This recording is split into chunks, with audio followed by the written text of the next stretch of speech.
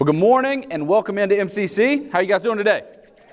Good. Great to be with you guys. For everybody joining us online, welcome into MCC. We are honored you to take some time out of your weekend to be here with us.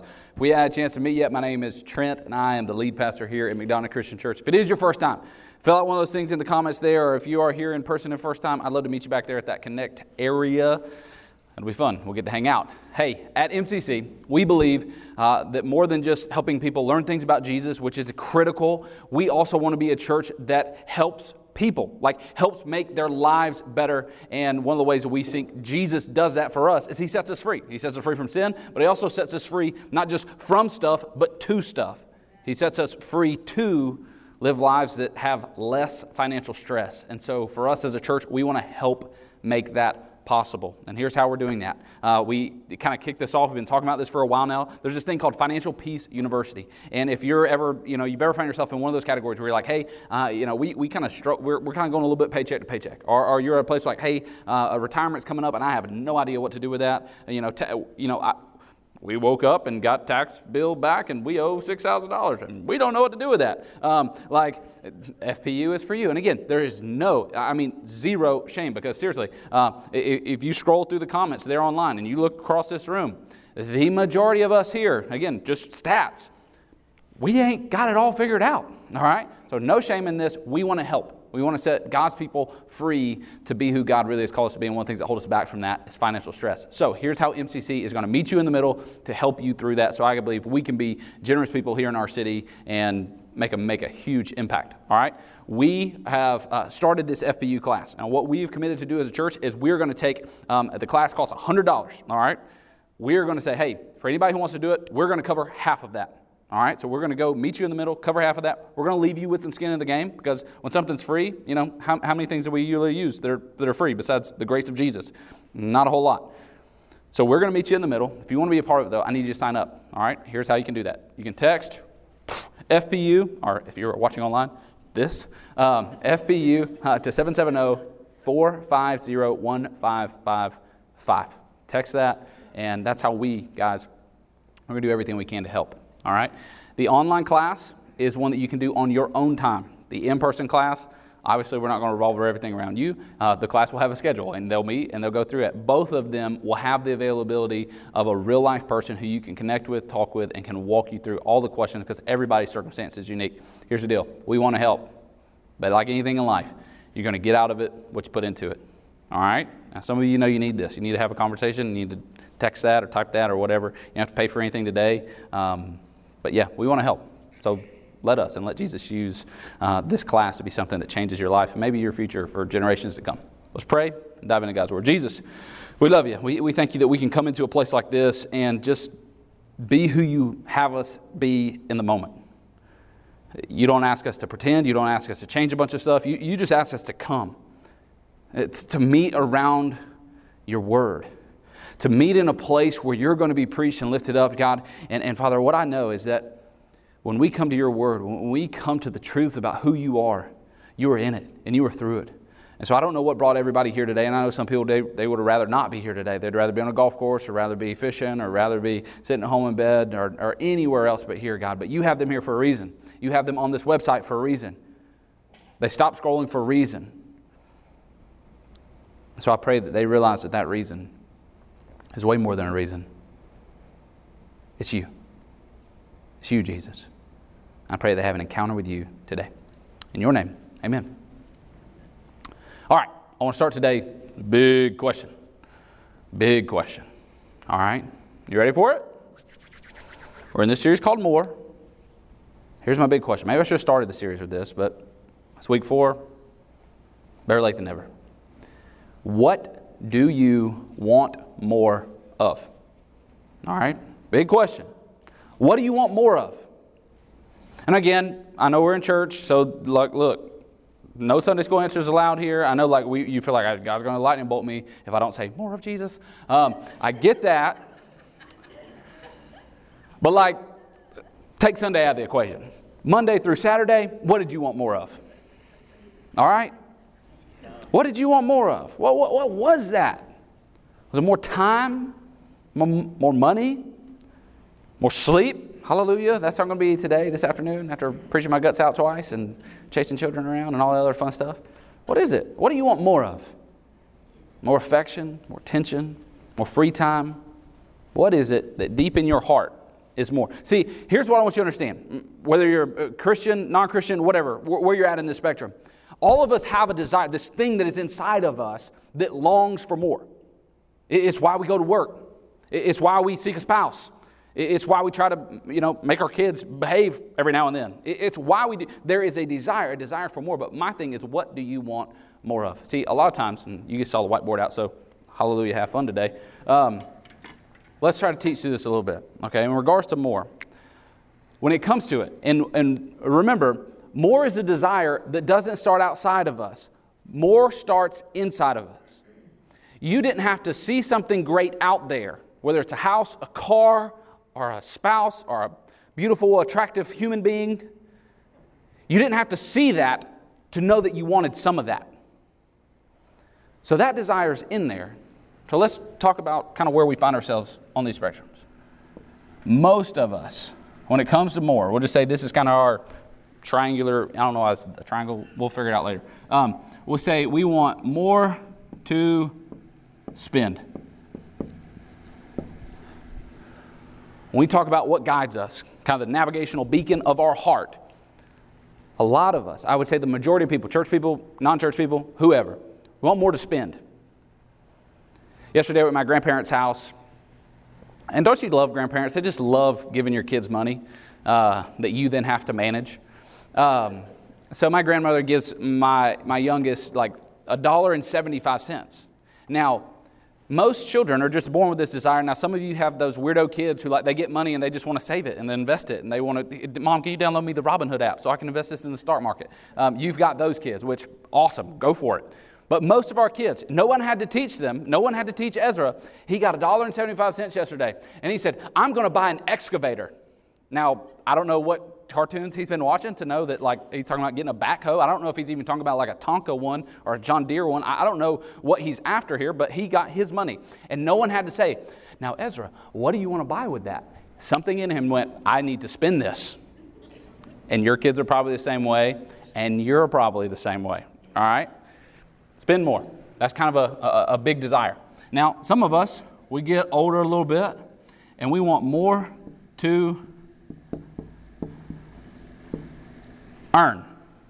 Now, some of us, we're in this kind of like 20 to 30-year-old range, or we're bumping out of high school, or we're just starting to get our first job.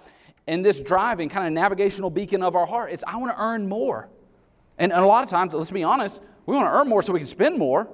But also we want to earn more so that we can have those things. We want to climb that ladder. We want to get that job. It's like, whose butt at work do I need to kiss to be able to get a little bit further ahead? Because we want to earn more. And that can be a driving part of our life to figure out, where do I need to move? Some of us in this room, you moved to McDonough for a $10,000 raise from wherever it was that you were. You moved here for that much. And you'd move somewhere else for another $10,000. You'll change and do different things in your life to earn more. And a lot of people, I would say more often than not, most people are here. Next people are here. After this, there are the people who, when you ask, what more do you want? They want more to save. Now, some of you are married to this person. Sometimes it's not fun. Don't laugh or look at them. Come on. You grew up in this house. And they'd buy double ply toilet paper and they'd split it apart. And they put one in this room and one in that room. You knew those people who were penny pinchers. Now, the thing about this person is we may look at this and say that's more honorable or they're more virtuistic. Like it's a wise thing to save money. And yes, it totally 100% is a wise thing to save money. But out of these three people, who's more probably apt to be generous and give to somebody in need? First two, right? Yeah. Like most of the time, it's going to be that person. They meet somebody, okay, well, cool, I'll help you out. This person's more to save. Like, no, we're holding on to this. And we're going to live, rice and beans, rice and beans, rice and beans. This is the person you met. And there, again, I think there are probably less people here. Fourth category, people who live with more to give. And some of you have met this person. And like, man, heaven forbid, one of those cute kids come to the house with those like $5 chocolate bars because they're like, all right, I'll buy 20. And you're like, no, they're gross. Don't buy them. Don't bring the, whether it's the cookie dough or the wrapping paper or whatever. Like, this is the mark that person is looking for. They are looking to give stuff away. This is that person who live with that desire. I want to give more. And that's kind of, especially in regards to finances, that's where they're at. I want to give more away. Now, again, we can go to this, and we all can kind of agree that there are less people in this boat here. Though it is more virtuistic. It is saying, man, I want to be the type of person. Again, Jesus He gave His life. I want to be the type of person who the guiding part of my life is I want more to give. But friends, we know philanthropists. We live in the most justice-driven time in all of history. I mean, it's what millennials are all about causes. We want to give to things. We want to stand for things. In our world, there is no shortage of people trying to raise money and give to causes. Philanthropy is skyrocketing. People are trying to give stuff away, the things that they care about. And I'm not convinced that this is the best central navigational beacon for our heart, the guiding desire of our heart. I don't know if it's saying, what do I want more of? I want more to give. I think, and this is what we're going to talk about at length today, that there actually is a better place. Instead of asking, what do I want more of?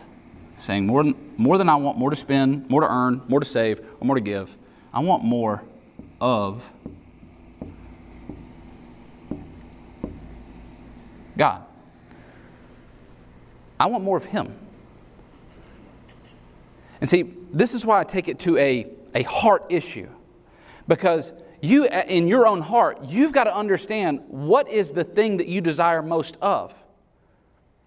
See, a lot of us, we live our Christian lives with this question, this guiding question. Even if for those of us, and again, you're not a Christian, you're probably not asking this question, but even for those of us who are Christians, the guiding question for us is, how can I get more from God?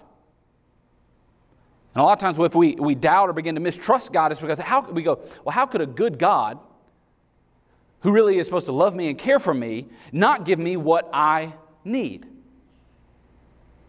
See, most of us live life asking, how can I get more from God? When the question I believe that we should be asking is, not how can I get more from God, but how can I be getting more of God? A heart that desires more of Him. Now, when we have a heart that is that way, I want to walk you through how we can actually begin to frame it with these things. Because these things, friends, these are external.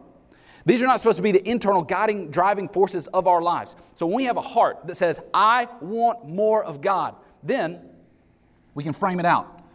And the foundation of that framework is, how can I give more? That's the foundation of it, because that's the foundation of who our God is. From there, how can I earn more? Because when I earn more, I'll have more to give. And how can I save more? Because when I save more, I have more for tomorrow. See, this is what our life is supposed to look like. Now, you may see this and go, well, bro, one of those things is kind of centrifugal to life, that we're going to have to spend money to like put food on the table, to pay bills, to keep lights on.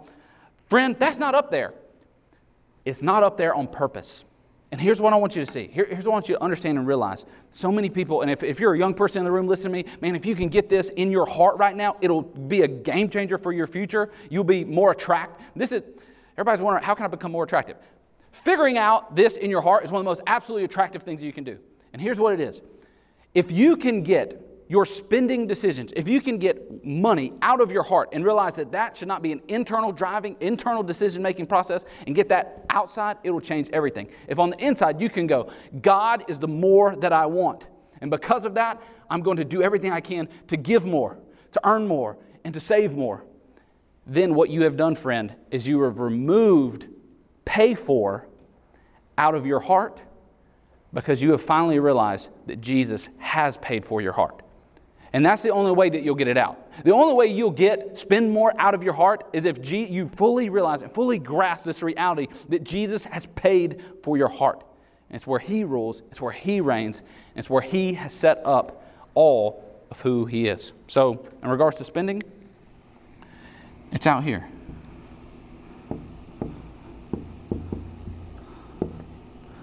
Now listen, the church has not done a good job telling people, or helping people learn how to spend. Usually we go one or two ways.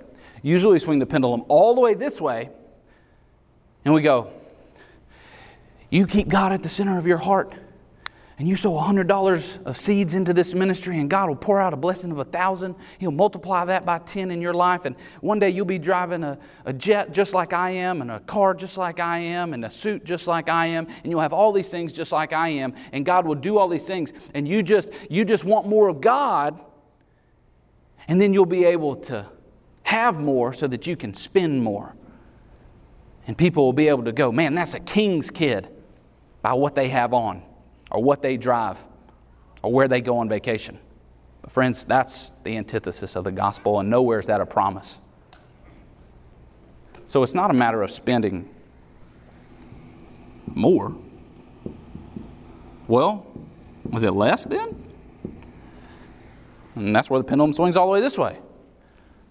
And you walk into a church, it's like, ooh, she had a Michael Kors purse, living for the things of this world. Hello, alert. You know, they have a vacation house. Obviously, they're going to hell. You laugh. There's one on every corner in this county that is the same way. But again, the same way that get a jet like I got a jet is not the gospel. The same way live in poverty because Jesus was in poverty is not the gospel either. It's not that cut and dry. Jesus benefited from plenty, dozens of people in the Gospels who were wealthy and well off. Only one time did we see, and then again, in an isolated instance, Jesus said, sell everything you have, then come follow me. And what he was trying to do, he said that to call the rich young ruler's bluff. To other people who had money, he went in, he reaped the benefits, he got food, he got shelter, they cared for him, and he never told them, sell everything you have and live a life, take a vow of poverty, and then you can really actually be a faithful follower of me. So, in regards to spending, it's not more, it's not less.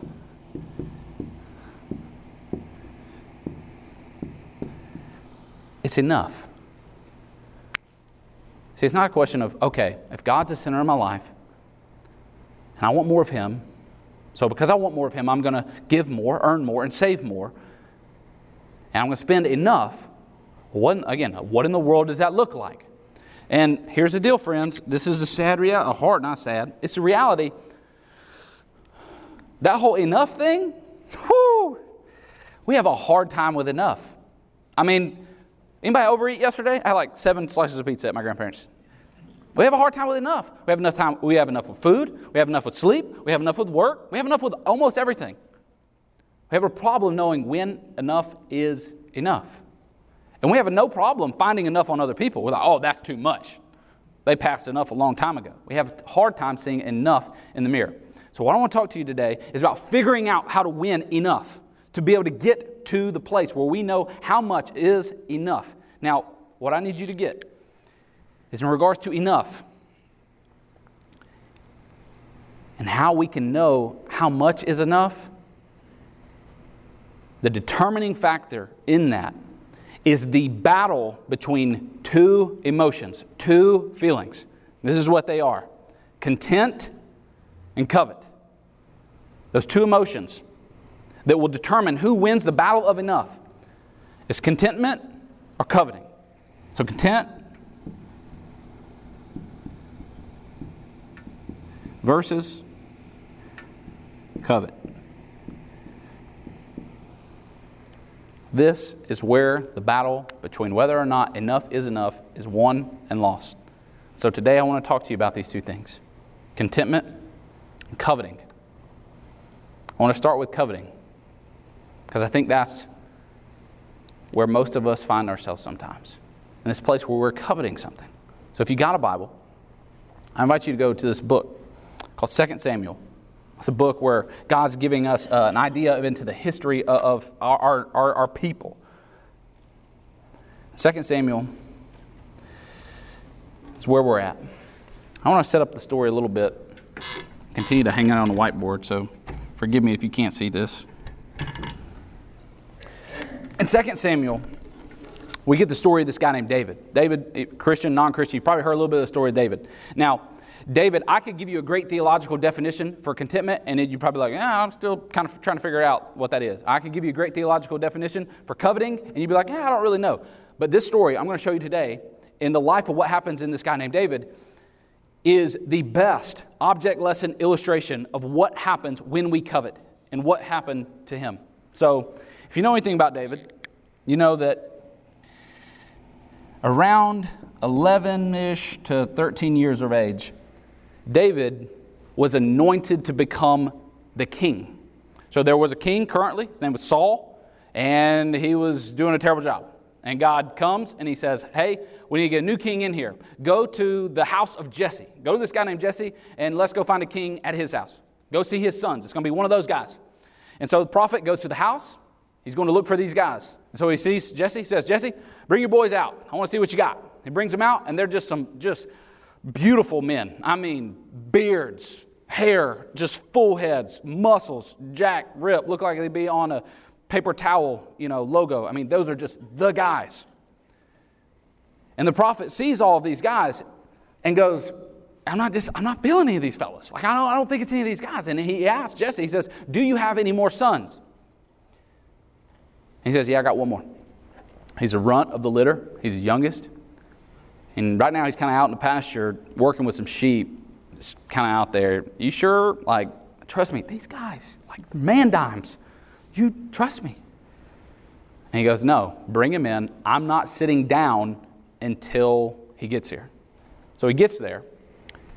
And then this David, this guy who with a prophet of God in the room treats his youngest son as if he doesn't exist.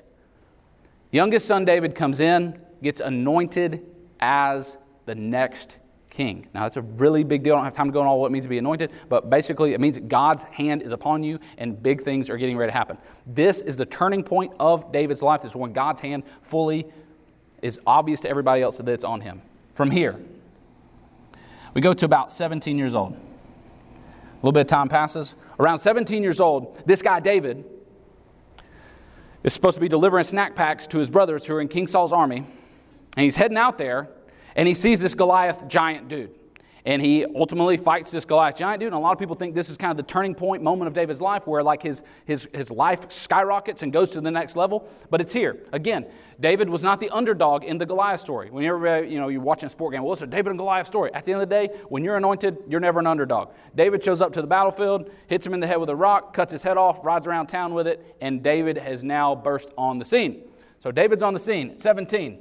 From the ages of about, kind of his 20s, what David's doing here is David is slaying things on the battlefield. Like armies after armies, he's expanding Saul's kingdom and things are going crazy. So much so that now Saul has become dangerously, deathly jealous of who David is. He wants to kill him. People are singing songs about how bad of a dude David is. The girls, he comes back into town and they open up their windows and they're like, David. They're throwing clothes at him. They're singing songs about him. I mean, he is famous. That's him in his 20s. Around 30, David becomes officially, already talked about here, but officially takes the throne and becomes the king of the southern kingdom, Judah. All right? So he becomes a king of Judah here at 30. At 37, he becomes the king over the whole kingdom, north kingdom, south kingdom. He becomes a king over all of it at 37. And right here at 49, something happens. And from 49 on, what was this meteoric rise of this young man who started out as an 11-year-old anointed by God, gets famous, gets way more famous, becomes king, becomes even more king, and at 49, something happens. And from here on out, what was a meteoric rise becomes a terrible, rocky road of destruction in his life. And what I want to talk to you about is what happens here. Because what happens here is David goes after getting more in a different way. What I want you to understand here is all of this happened not because God was just kind of looking, He's up in heaven, just kind of looking down and be like, man, I need a good dude to just do some really good things, and I'm so sick of this giant. I just want to cut his head off and run through city. Let me just find somebody out there, that kid. Yeah, bring him on. That's not what God did. See, David had already got the attention of the heart of God when he was out there in the fields. See, David, he got the attention of God, and I believe got the favor of God, then got the anointing of God, and then got the throne of God as far as what was on earth, because his central driving force of his life was, I want more of God. You go back and read through the story. Go back in 1 Samuel, 2 Samuel. Go back and see his story. You never see David going, God, I want more riches. God, I want to be on the battlefield crushing things. He is over and over again. Read through the book of Psalms. He is going, God, I want more of you, more of you, more of you, less of me, more of you. And I believe this is what puts him on the pace to rise as fast as he does. But at 49, I believe something in David's heart went from, I want more of God, to I want more of what I want. And that's our story. 2 Samuel 11, starting in verse 1. In the spring, at the time when kings go off to war, and again, David's a king by now, so this is the author's way of saying homeboy should have been on the battlefield. David sent Joab out with the king's men and the whole Israelite army. So everybody goes out, David stays home. They destroyed the Ammonites and besieged Rabbah, but David stayed in Jerusalem. What's going on? At 49, David wakes up, a cool morning, spring morning, at 49, and chooses, I'm not going to work today. Which, maybe that's more of a big deal than we make it. What if God designed us to work? And what if, when we start looking for ways to get out of work, something in us breaks? And what if when we as a nation or our city or a group of people, when we are collectively looking for ways to get out of work, what if something breaks in our society? What if something is already broken? See, a person cannot thrive when they are trying to figure out how to get out of work. A student at school, you cannot thrive as a student trying to figure out how can I get out of classwork. A husband cannot thrive when he's trying to go, how can I get out of housework? I'm talking to myself. And a people group, a nation, a country, whether it's Israel or the United States of America, cannot thrive when its people are going, how can we get out of work? And what we see here is David was in the wrong place at the wrong time. And his entitlement and his ability to say, I have arrived. And I've got all that I need now. I'm the king, I'm on my high horse.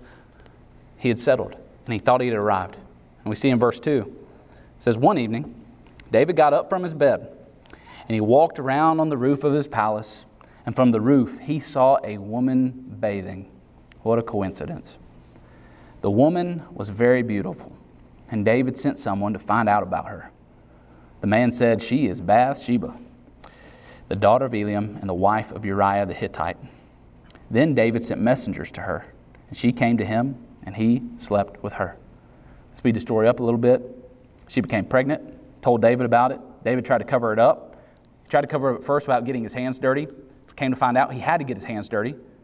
He eventually had her husband killed on the battlefield. He wasn't there, but he made orders to allow him, Uriah, to go out to the front lines, pull everybody back so that nobody could protect him, and he died.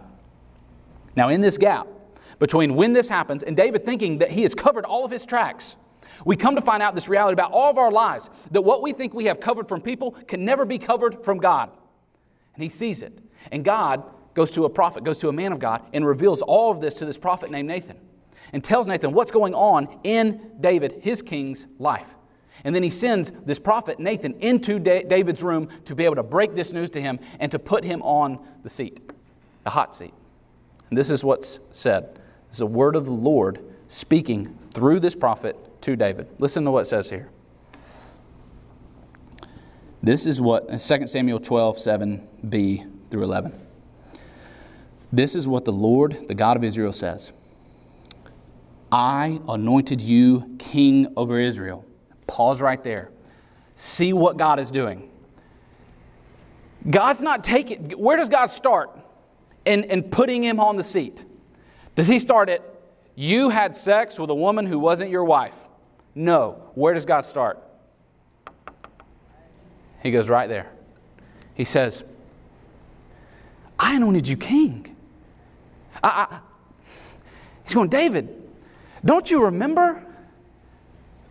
Back here when I was all you wanted. Back here when you spent nights feeling the rejection of your earthly father, you came to know me as your heavenly Father. Back there when you were out in the fields and you knew you as an 11-year-old were too weak, too insufficient to fight off lions and bears as they tried to attack your father's flock. And you knew that he cared about those sheep more than he cared about you. And you cried out for me in those moments. And I met you there because you wanted me more than anything else, because you knew that I was all that could supply and all that could save you from what you were experiencing. You remember why I chose you. And God takes it from there. Look where he goes. He walks through every point of David's trajectory and then tells him what's going to come. I anointed you king over Israel. I delivered you from the hand of Saul. I gave my master's house to you and my master's wives into your arms. I gave all of Israel and all of Judah to you. Now listen to this next sentence. It blew my mind when I read it. He says, and if all this had been too little, I would have given you even more. Even more, guys. What if God doesn't have a problem with us having more? What if we do? See, I've been in churches and we've grown up in places where it's like anti-more. But I don't think God has a problem with more. I think we do. We have a big problem with more because we don't know how much enough is enough. And see, God is calling David for taking more of what he had been deserving of. He'd given him everything he could ever needed. He'd allowed him to go from an anointed, lonely, scared kid out in a pasture to being the king over the largest nation at that time that the world had ever seen. And he said, David, why wasn't I enough for you? And I think, friends, that he may be asking you the very same question. Why am I not enough for you? Look around. Look at what I've given you. Look at what I've provided for you. Why isn't this enough? And maybe even, friend, you hear God saying the same thing to you.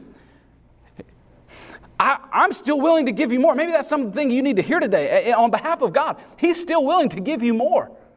But I'm hard-pressed. I'm going to go out on what I think is a fairly sturdy limb here and say that I don't believe that God is just looking for the people to give more to, the people who are saying, well, actually, what I want more of is more to spend, or more to earn, or more to give, or more to save. I think the people who God is going, you know what, that's the person who I want to give more of myself to. Those are the people who want more of me. Why would you want to give yourself to someone who wants none of you? That doesn't work in relationships with humans. It dang sure ain't going to work in a relationship with God.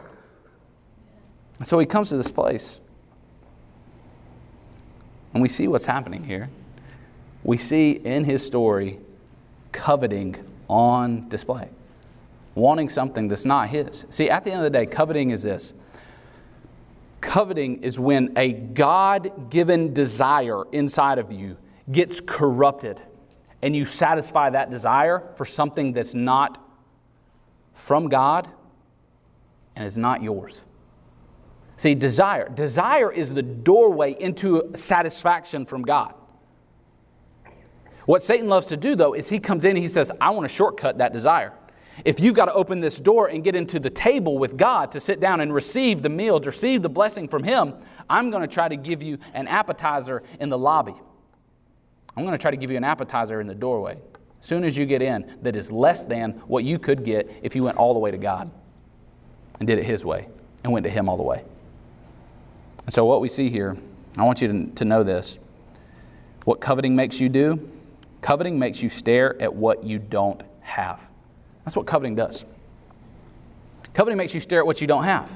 Now again, David didn't just go, I'm feeling, I got, whatever the present day, example of flu was, and he didn't just go, I don't want to go out to war today, and he just, went on the patio up top, smoke a cigarette, and go, oh, dang, look at that girl. Like, that's not how this story went. And you can tell it by what the servants say. You can't see it when you read the text, but all scholars agree that what's happening here is not David pulling this like Hallmark Channel romantic comedy, just bumping into a beautiful stranger on the street. That's why when he sends someone to ask, who is that? They come back and they go, it's Uriah's wife. You know, Uriah, who's one of your 37 mighty men, like you've met this lady. Like when you read this, know that there's almost a level of sarcasm in this of going, David, you know who this is. This isn't an accident. See, what's happening here is David had already been staring too long. A lot of scholars agree that this isn't the first time he stumbled out on the back porch. David knew what he was doing. He had stared too long. See, when you stare too long at something that's not yours, that you don't have yet, what used to seem stupid now begins to seem smart. When you stare at it too long. And look, we've all been there. And maybe that's an alarm question for you where something should be going off. What is that thing that you are currently staring at? That when you first began staring at it, you're like, that's stupid. But now you're looking at it and you're like, I wonder if it could work though. I wonder if she'd find out. I wonder if he would know. I wonder how that thing would go. I wonder if we could afford that. I wonder if we could live in that neighborhood. I wonder if a beach house is possible. Used to, maybe 2 years ago, maybe 3 years ago. And this is how discontentment works. It is a slow fade. Look, there are so many things in our lives that have been absolutely ruined because we are ungrateful about what they really are. Ungratitude, man, it burns things down. Most of the time it burns them down really, really slow. So, if coveting happens by staring at something too long, staring at something that we shouldn't have, and then from there it makes us do stupid things that seem smart, what I want you to understand is that when David blew up Uriah's family and Bathsheba's family, and he had him killed, he was doing that to people he knew, people who were in his close circle of friends. And God punished him by making that circle go even closer to David, even his own household. So if you want to kill coveting before it kills you, if you want to have more for tomorrow than you do today, I need you to pay attention to what you do have. Again, that's okay. You go out to coffee or somebody Monday and they ask, well, what did your pastor preach about, or what was church about today? It's simple. Pay attention to what you have. That's like, you want to know how to kill coveting. You want to avoid a rocky road in your life, young person. You want to avoid more rocky roads in your life, older person. Pay attention to what you have. Like, very simple and practically speaking. If you are married, find some time this week to stare at your spouse for at least 10 seconds. And be careful what your face looks like when you're doing it. Like, don't give them like this. Like, not that stare, but like, the stare at them like it would be like your second and third date stare. I mean, fellas in the room, honestly, guys, like, when was the last time you just stared at your wife for 10 seconds? And above her eye, like from here up? When was the last time you just looked at, like, just look? And again, here's the deal. Like, never mind. It's okay to look there too. I mean, she's yours. Like, that's okay. Like, you have a permission slip from me and from God. Look. She's yours. Look. He's yours, ladies. Flat button all. He's yours.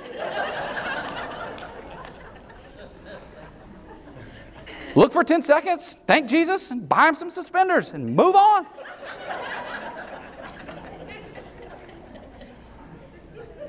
And listen, if you're not married, that's fine. You have great friends in your life, though. Some of you, if you're a young person, it's pulling a picture out on your phone of you and your mom or your dad.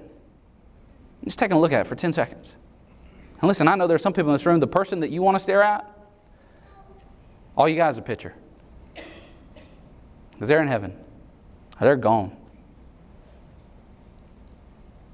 Take time. Take 10 seconds to stare at that and remember all the good that God allowed you to experience with them. And thank God for the good that you know is still coming. Maybe for you it's something like, practical speaking, like it's a motorcycle. And you've been staring at one online, or you've been staring at maybe ladies, I don't know, it's a pair of boots or something, or clothes or shoes, or I don't know what it is. I could look on my wife's search history and probably figure it out, but I have not had the time to do that yet. I don't know what it is that you're staring at. But listen, if you want to not stare at something so long that what used to seem stupid begins to seem smart, go back and stare at what you have. So some fellas, I talked to a guy after the service yesterday. He was like, man, I washed my truck yesterday. I detailed it out. I got in it. I drove it around. And I said, you know what? I don't want a new one anymore. Go wash the thing. Clean it up. Drive it around. And go, you know what? I don't need another one. I'm content with what I have because I took some time to actually stare at something that I'm thankful that God provided for me. See, Paul was talking to this church in Philippi about contentment, and he said this. It's Philippians chapter 4, verses 10 through 13. He says, I'm not saying this because I am in need. Paul was saying, listen, I'm not talking to you about giving. I'm not talking to you about generosity because I, particular, have some need. He says, I'm not telling you that because I have a need. He's saying, for I have learned to be content in whatever the circumstances. So he's saying, when I was a wealthy Pharisee, I understand that. When I went poor out on these streets and I am, getting shipwrecked and doing these things and being kicked out of towns and whipped and beaten and flogged, I've learned how to be content with that, whatever the circumstances. It's not about how much money I have, what my standard of living is. I've learned to be content. Verse 12, I know what it is to be in need. I know what it is to have plenty, and I've learned the secret of being content in any and every situation, whether well-fed or hungry, whether living in plenty or living in want. And then, one of the misquoted Bible verses of all time, I don't blame Tim Tebow, but this verse has nothing to do with scoring touchdowns or getting interceptions or none of that type of stuff. This verse has everything to do with contentment. He says, I can do all things through Him who gives me strength. So the next time you see that verse on some athlete's eye black, I want you to think less about them scoring touchdowns and more about you not taking out another loan to buy a vehicle. I want you to think about, I want to be more generous. I want you to think about, no, I don't need 3 more pairs of shoes. When you see that verse, it's going, no, because, and again, this is what he's writing to. He's saying, listen, let's apply to our real lives. Harder than it is to become an NFL quarterback and score touchdowns, it is to say, no, I have enough. I have enough. I am actually content. I'm content. Now, contentment gets a bad rap. Because oftentimes when we hear content, we think, oh, well, that means I can just cross my arms and kick my feet up and go like, this is the house we live in. This is the food we eat. I work for minimum wage and it's going to be that way forever. But that's not contentment in the Bible. See, contentment is being content with who I am as a person. Again, on that inside, in that inner triangle. I'm content with who I am as a person, but I am not complacent with what my purpose in this life is. To pour myself out so that the kingdom of heaven is expanded and more crowded because of the way I live my life. That may mean I may give more. That may mean I may earn more. That may mean I serve more. Because while I am content with who I am as a person, I am not complacent with the calling that I know that God has placed on my life. Too many of us, man, if we do get to the place where we're content, it's lethargic. It's like, yeah, whatever. See, Paul learned the secret of being content without complacent, and I pray his church can too. Author of Hebrews wrote us this, and we'll end with this verse. He said, keep your lives free from the love of money. I think you can flip that verse around very easily and say, if you want to live a free life, don't love money. Don't love it. The more you love it, the more it'll bind you. Keep your life free from the love of money and be content. Again, there's that word, with what you have. Because God has said, never will I leave you and never will I forsake you. See, even David, in the midst of his demise and downfall, there was a God who was there through it all. And some of David's best work, some of my favorite Psalms to read are the ones where God was with him in the midst of him blowing everything up and the turmoil that was going on in his family. God never left him. God never forsaken him. And when we cross over the shores, we'll see David and we'll get to talk to him about these things maybe.